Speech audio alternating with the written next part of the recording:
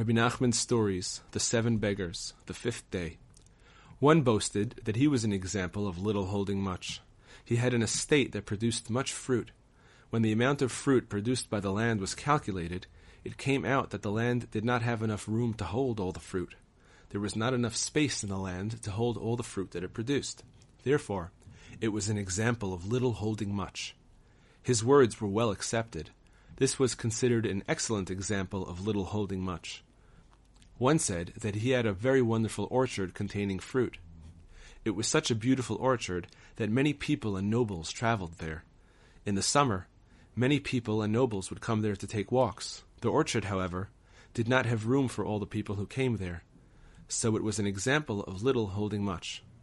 His words were also well accepted. One said that his speech was an example of little holding much.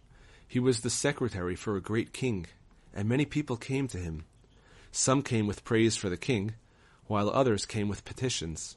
It is obviously impossible for the king to hear them all, he said. So I take all their messages and condense them into a few words that I tell the king. The few short words of mine contain all their praises and petitions. Therefore, my speech is little holding much.